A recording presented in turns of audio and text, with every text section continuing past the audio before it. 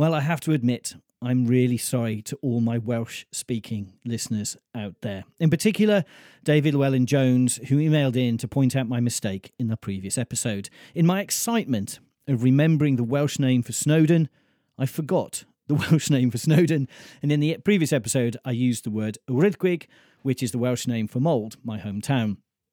Instead of using the name Rwyddfa, which is very similar but not the same thing at all, which is the mountain name for Snowdon. So I am so very sorry. And I knew the minute I published the episode, I heard it and it's, that's a mistake. And I thought to myself, I'll do the edit, but I never quite got to it. And I just knew someone out there with sharp ears and the Welsh mother tongue would email me in. Sure enough, first email in, David Llewellyn-Jones, a brilliant dog photographer, emailed me in. So apologies to all and thank you to Dave. I'm Paul, and this is the Mastering Portrait Photography podcast.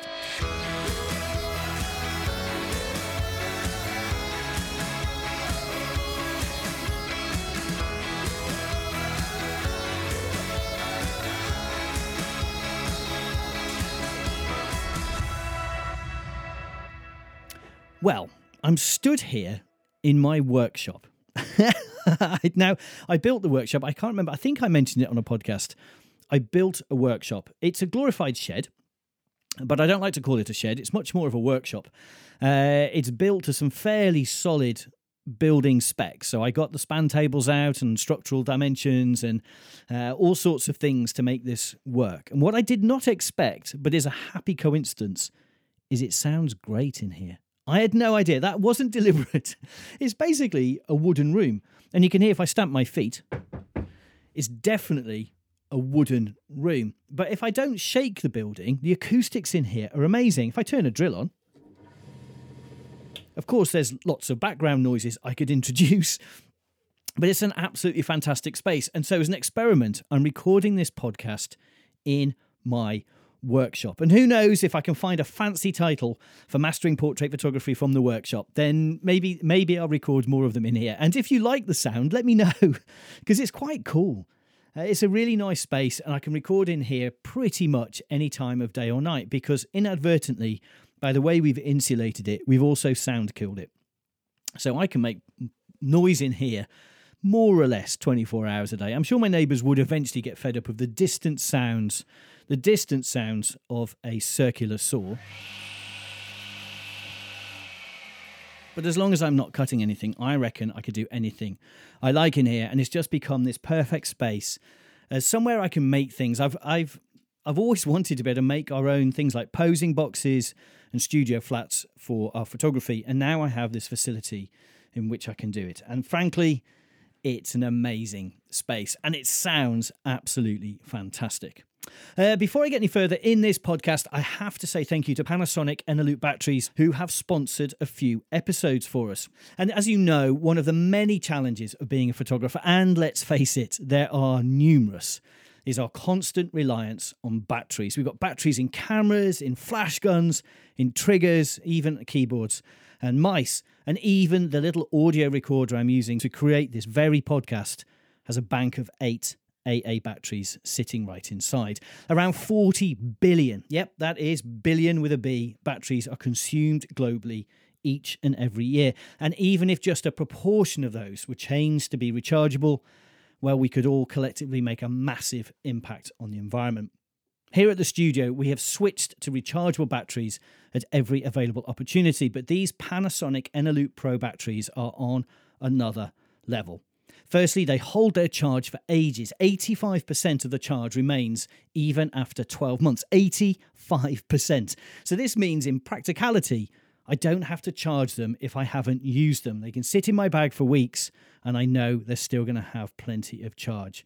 And not only do they hold onto their charge, there's quite a lot of it too. 2,500 milliamp hours to be precise. So when they are being used, they do keep you in flashes, or in this instance, recorded minutes, for a very long time. And when coupled with the brilliant rapid charger that features single battery charging and conditioning, and the ability to use it as a completely standalone USB power bank, well, the feature list is pretty much complete. And yes, this is an ad for Panasonic Eneloop batteries, but I've been so impressed with them that I independently ordered a whole bunch more for the studio at our own expense. And you can't really say much better than that. Anyway, on to the episode.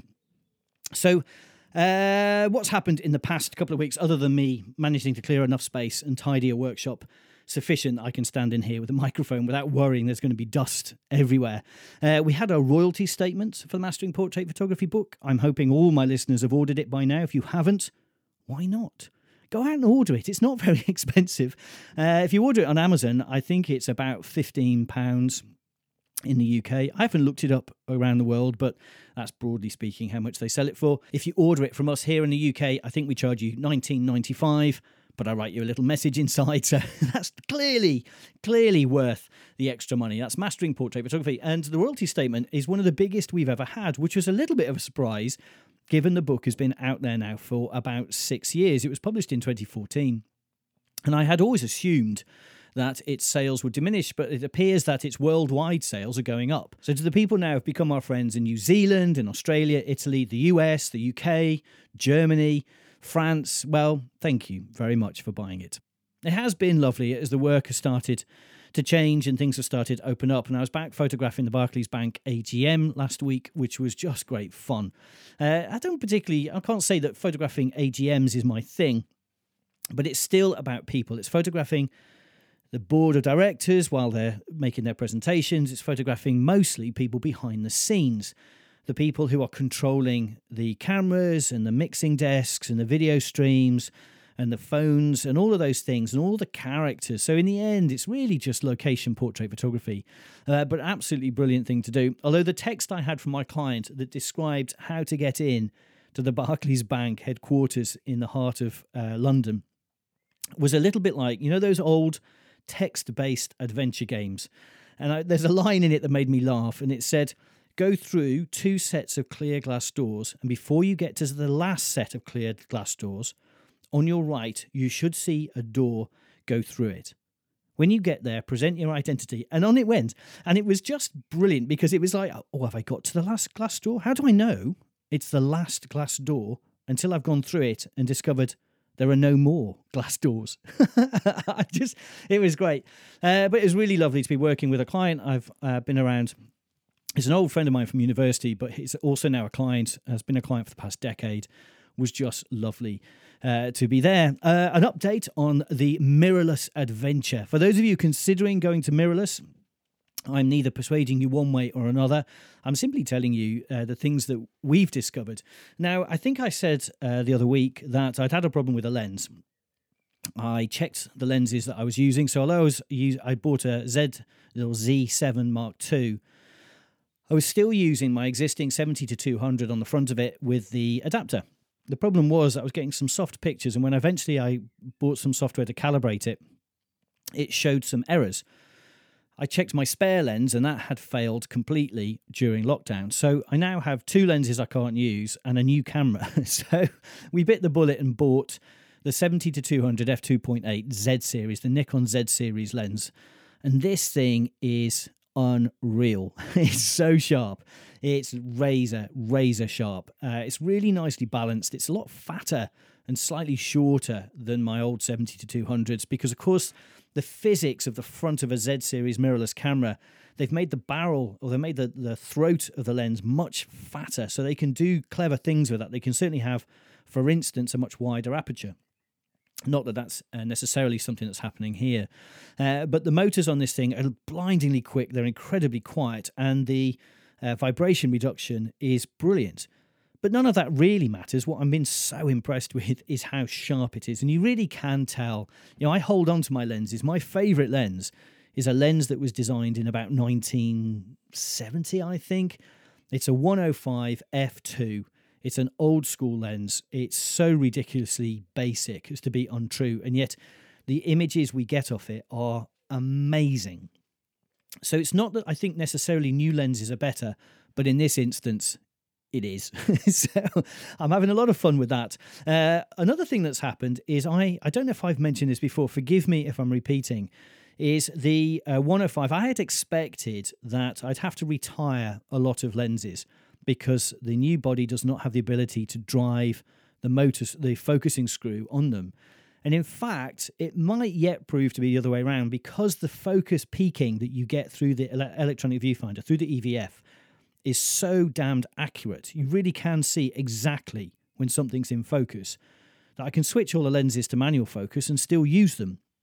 So where I thought I was going to have to retire lenses, in fact, they may just have another lease of life. I may actually use them more. So those are some of the upsides. On the downsides, well, there's a lot of menus.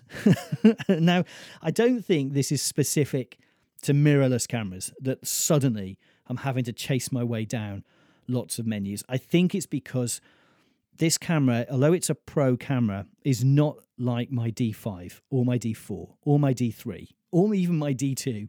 It's not. It doesn't have that sense of everything's available on a button. Everything a working pro photographer would want is on a single button press.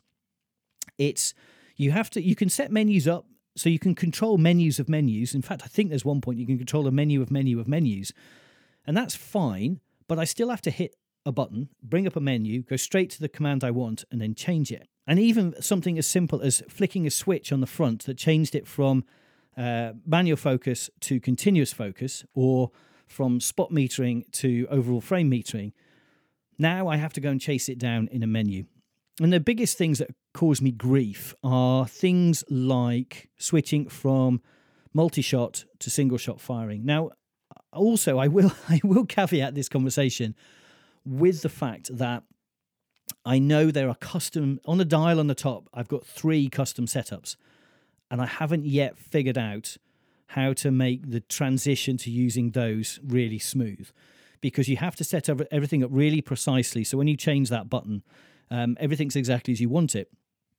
And I just haven't quite got there yet, and I will. So I'll keep you updated on that. But right now, the multitude of menus is slowing me down, as is the need to constantly change the batteries. Now, I've finally got hold of the vertical grip, the second battery holder that bolts onto the bottom, and that's made a huge difference. So now the camera is carrying 2 batteries in it. But I shot today between 10 a.m. and to 2 p.m., 3 p.m., and I'd pretty much roasted 2 batteries completely, which is quite a lot, given that when I'm shooting a wedding on my D5, I can just use 1 battery more or less all day. I won't. I'll change it mid-afternoon or late afternoon, just so I've got a fresh battery in there. But it's those tiny little things. But one thing that I absolutely love is the image review. Because you've got an electronic viewfinder in the mirrorless camera, I can hit play and keep my eye pressed to the EVF as opposed to looking on the back screen. And there's a couple of things that are really good about that. Firstly, the EVF has the focusing control, has a focus on it that allows me to set it for my eyes. And as someone who wears glasses these days, that's really important, because I can set the EVF to be razor sharp when I've got my eye pressed to it. So when I'm reviewing an image, it's razor sharp, and I can punch the magnification in until I can see it so clearly I know that the image is razor sharp. I can also bring up the menus while I've got my eye pressed to it. So I don't have to come off the camera, move away from the viewfinder to make changes to the menus.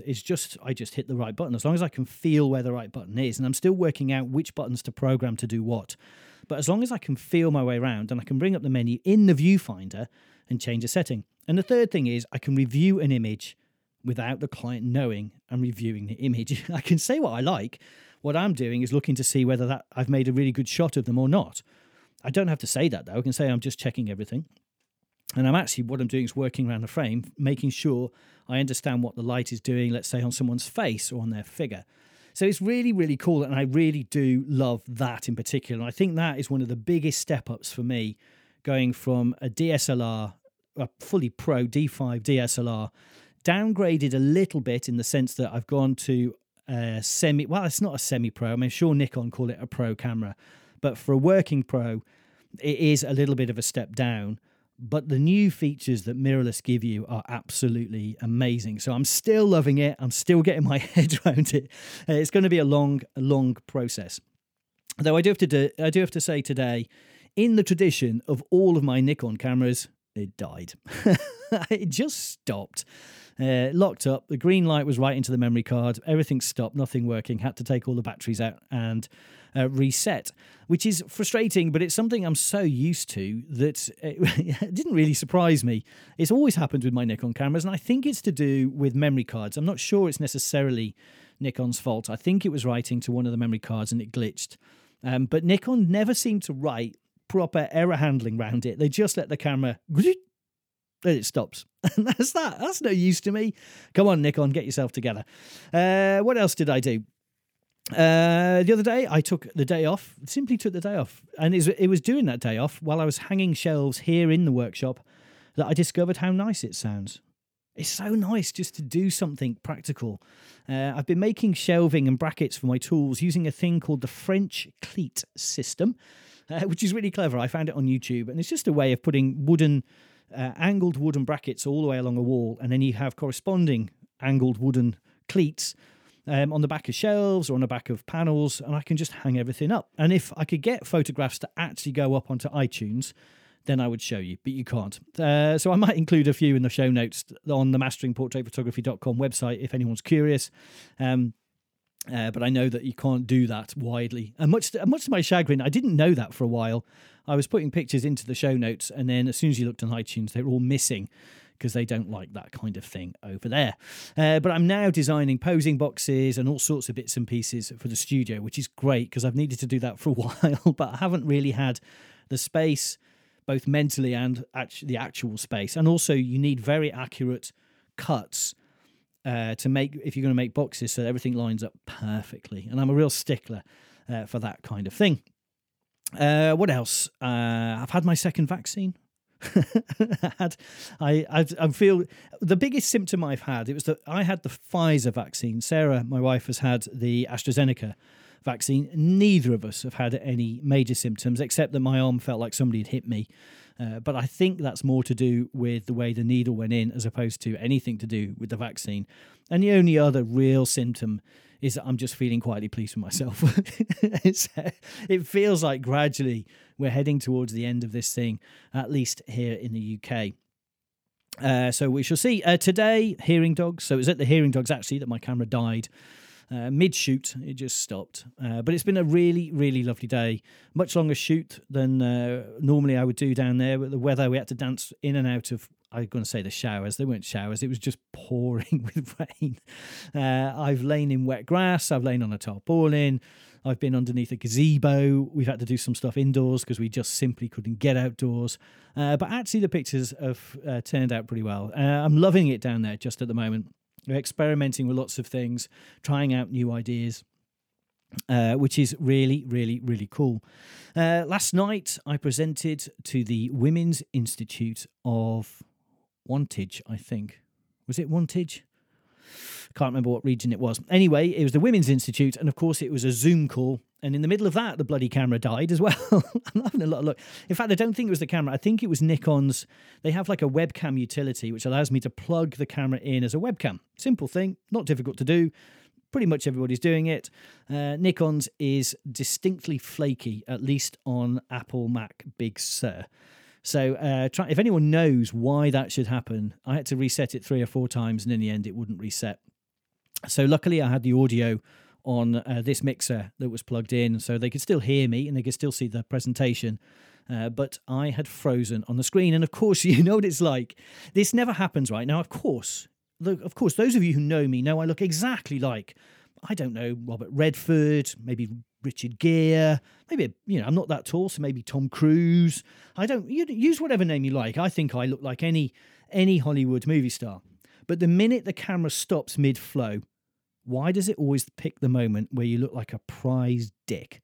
Do you know what I mean? If you freeze frame a true Hollywood actor, they always look amazing. You freeze frame me, what a moron. I'm always pulling some weird expression, or my eyes, I'm half closed like I'm, consuming some kind of drug. The whole thing is just awful. And so, bless them, the Women's Institute had to look at a picture of me looking half stoned, frozen in time, while listening to my voice do this presentation. But it was really lovely. And what was really lovely about it is that a few of them said at the end, it just felt really energetic and really positive. And at the end of the day, part of all of our roles as professional photographers, and even if you're not a professional photographer, part of your role as a photographer is to give joy, happiness. I mean, there's not many other purposes to it. It doesn't save someone's life. It doesn't make buildings. It doesn't, what we do, what we do is capture moments in time and hope that other people really enjoy them. And if you run a business off the back of that, you hope that people enjoy them enough to buy them. So it's really nice at the end of this that everyone seemed to have had a good time, in spite of me looking decidedly dodgy in the Frozen display. The other thing that happened this week, it was the Regional Master Photographers Association Awards. And I've done all right this year. It's been pretty good. I think I won 18 merits, a handful of finalists, and 6 overall category titles, which is really nice, including, and of course, these are the ones I'm most proud of, the Portrait Photographer of the Year and the Overall Photographer of the Year. And it's kind of that I wanted to talk about a little bit, in that I think a few people I've spoken to have talked about being afraid of entering competitions. And I suppose what I wanted to say is that you're right. It's scary. And I get scared too. And I don't know, I can't speak on the behalf of other photographers, but I've always been terrified with competitions. Particularly those where there's a critique, because you're going to have a judge who's going to talk about your images and spot all the things that you failed to judge. And of course, the obvious question is, I'm someone who judges. So as a judge, why isn't it that judges win everything? Because they don't. And the answer is, when it's your own images, you don't see it the way a judge sees it. You don't see the things. It's impossible. The experience of creating the image is so ingrained in you, you can't see it. And so I find it terrifying that, firstly, I still have imposter syndrome anyway. I'm still, even after all these years, I still can't believe I'm here in the position that I am with, podcasts and books and the websites and things that we've created. I still can't believe it's happened. And so it's slightly weird that when you enter something, and I find it really scary. And Panikos Hostili, who's the judge, is an absolute gentleman. He is one of the nicest guys in the industry. And he is also incredibly technical. He is a very subtle, very detailed photographer. And I knew he was judging. And I knew in advance, don't put something loose and woolly in, because he is probably not a judge that's going to resonate with.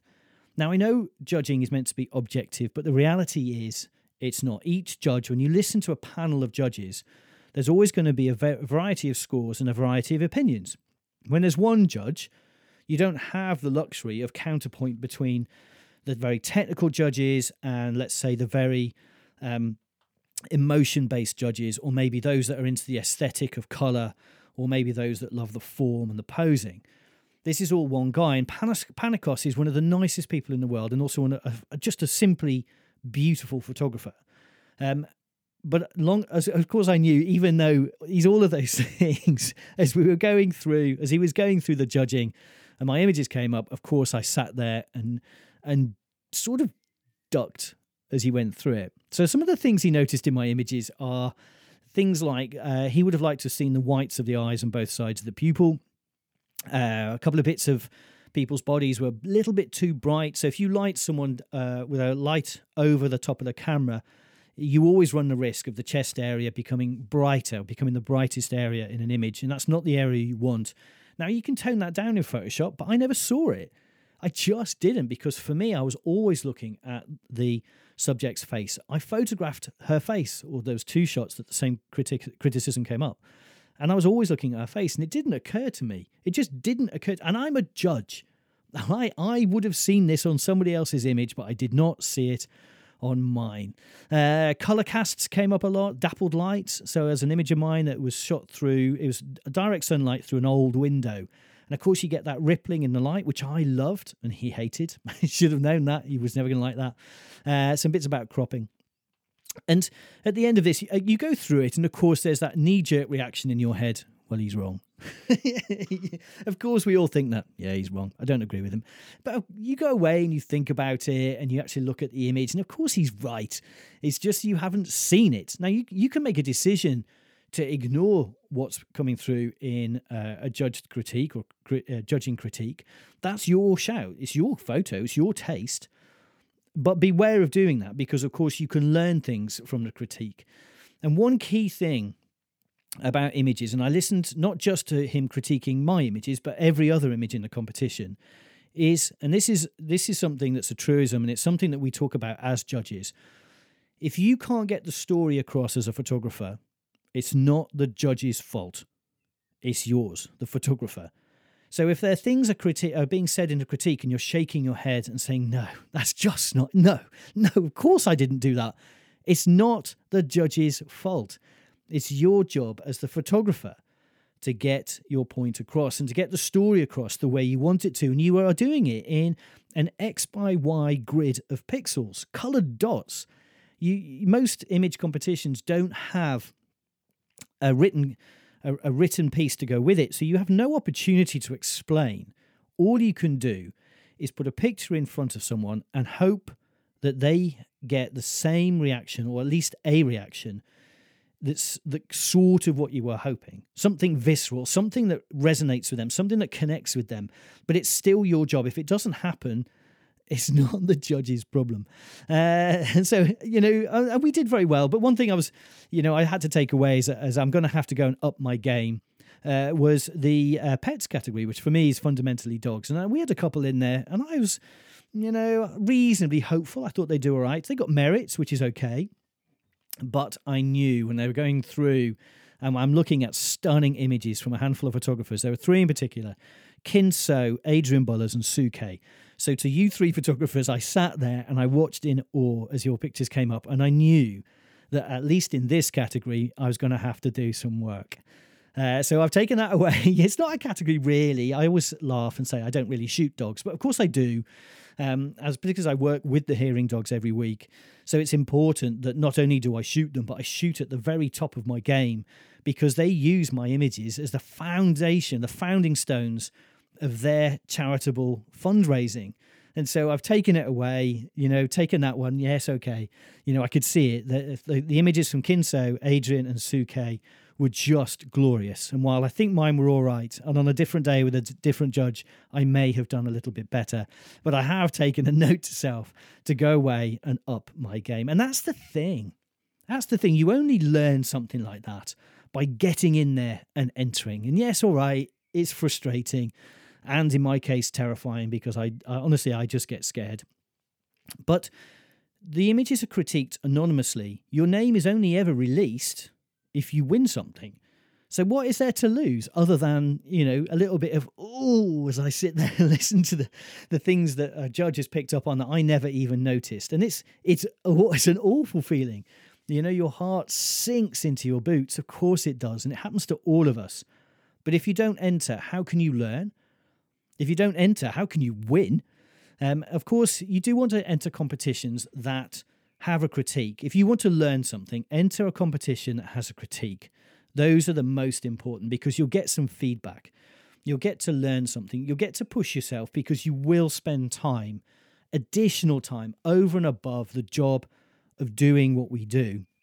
You'll spend extra time finishing those images to a much higher standard. But nonetheless, really, the value is in the critique. I say that, of course. My wife, who's the marketeer, she's finding a whole load of value out of the awards themselves. But so while I'm chuffed, and I have to be honest, surprised to win the overall prize, there was so much to learn from Panikos. And that is true every time I judge as well. Listening to the other judges, even though it might be critiquing someone else's image, is always a pleasure. And there is always something to learn. So get out there and give it a go. That's what I would say to you. If you're nervous about competitions, find competitions where you can enter anonymously and there's going to be a critique, whether it's with a photographic association, whether it's with your local camera club. Enter and have a go, because if you don't, how on earth will you ever improve? And on that happy note, I hope you're well. I hope the weather's better where you are than where it is where I am. I hope the sound in this podcast has come out all right. I really hope that the acoustics sound as good recorded as they do to me. And here, listen to this. That's me clicking my fingers. How dead is that? It's brilliant. It really is like a little sound booth, a little vocal recording booth. Who needed tools in here? Who knew? So please do, if you've enjoyed this podcast, a big thank you to Panasonic Eneloop batteries for this episode. Thank you for sponsoring it. If you've enjoyed the episode, please do head over to wherever you consume your podcast and subscribe. And then magically, the podcast will appear on your device whenever there's a new episode published. If you've enjoyed it, also, why not leave us a review? The best place for that is on iTunes or on the Google Player. Please head over there. Give us a rating, give us some feedback. If the feedback's nice. Anyway, if the feedback's rubbish, as always, email me. You can get hold of me at paul@paulwilkinsonphotography.co.uk. That's paul@paulwilkinsonphotography.co.uk. And until next time, remember, whatever else, be kind to yourself. Take care.